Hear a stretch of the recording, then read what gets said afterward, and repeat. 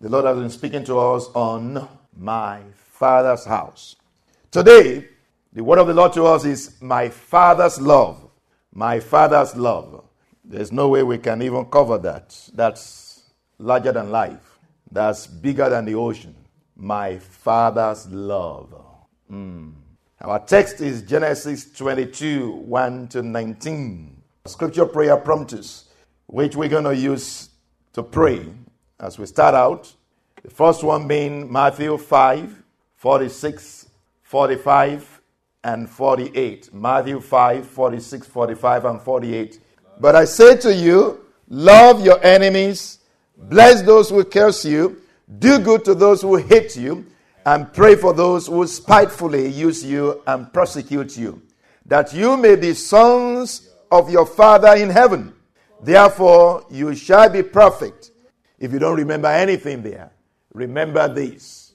Be ye perfect as your heavenly Father is perfect. And what is he talking about there? Basically, be as loving as your heavenly Father is loving. Because that's what he's saying there. He's talking about love. Now, God loves everybody. Even those who don't love him, he loves them. He said, be like that. Be like your Father. Be loving, caring, forgiving as your Father in heaven. Of course, our fathers on earth don't come close. Even ourselves don't come close. But our Father in heaven, who is the true epitome of love, is saying that we should be like him.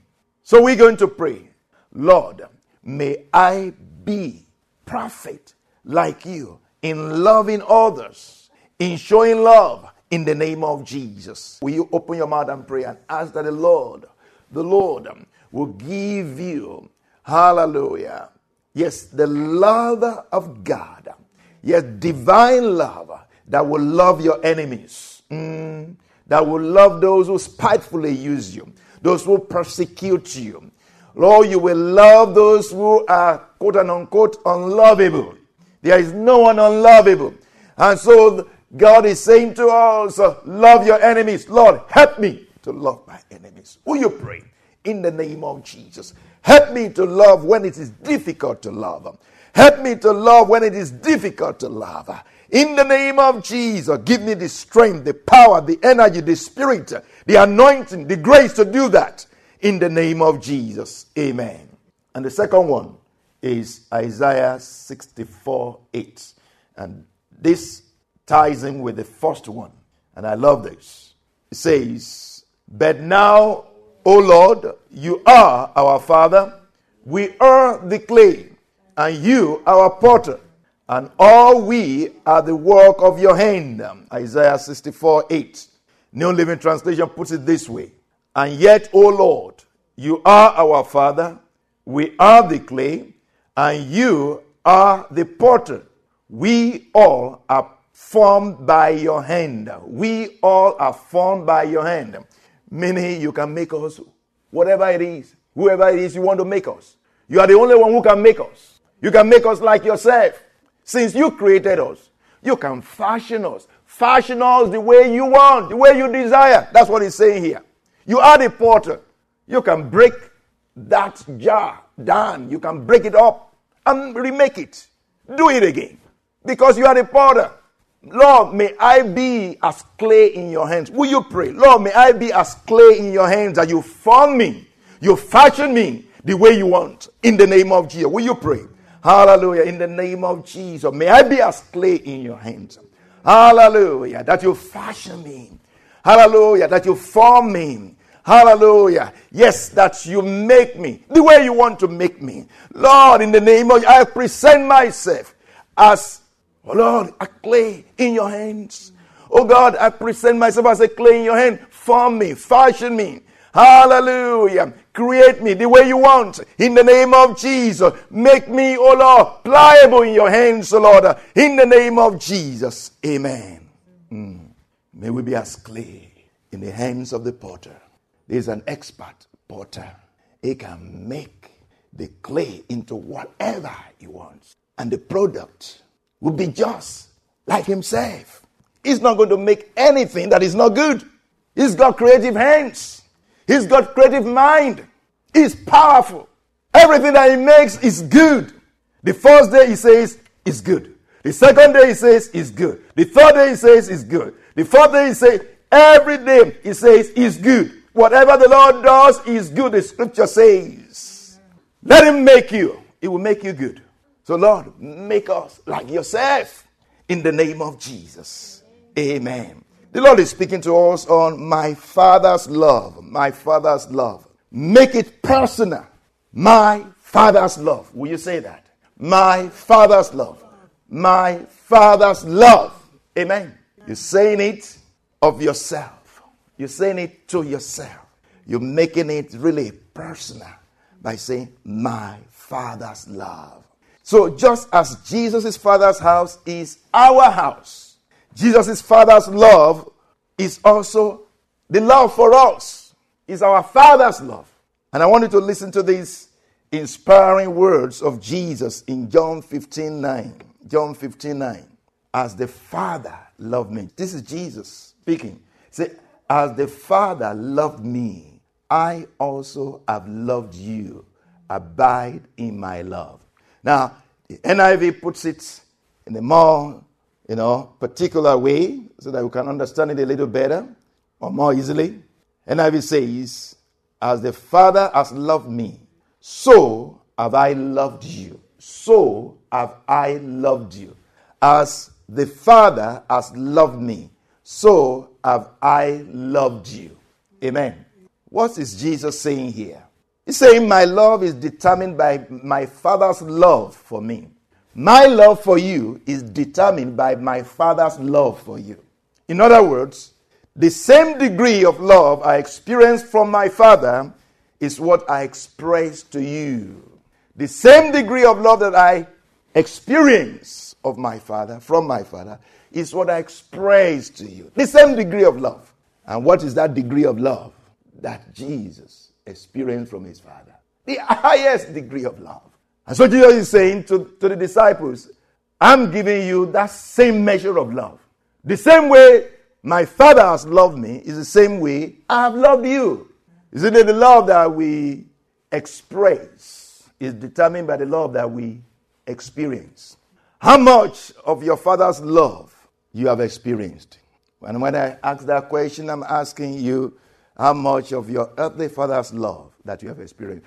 Some of us will say, I've never experienced any love from my father, from my earthly father. There will be many that will say that.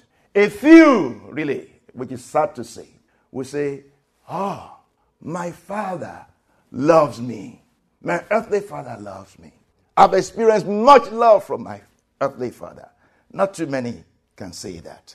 Now the question to you is, how much of your heavenly Father's love, how much of your heavenly Father's love have you experienced?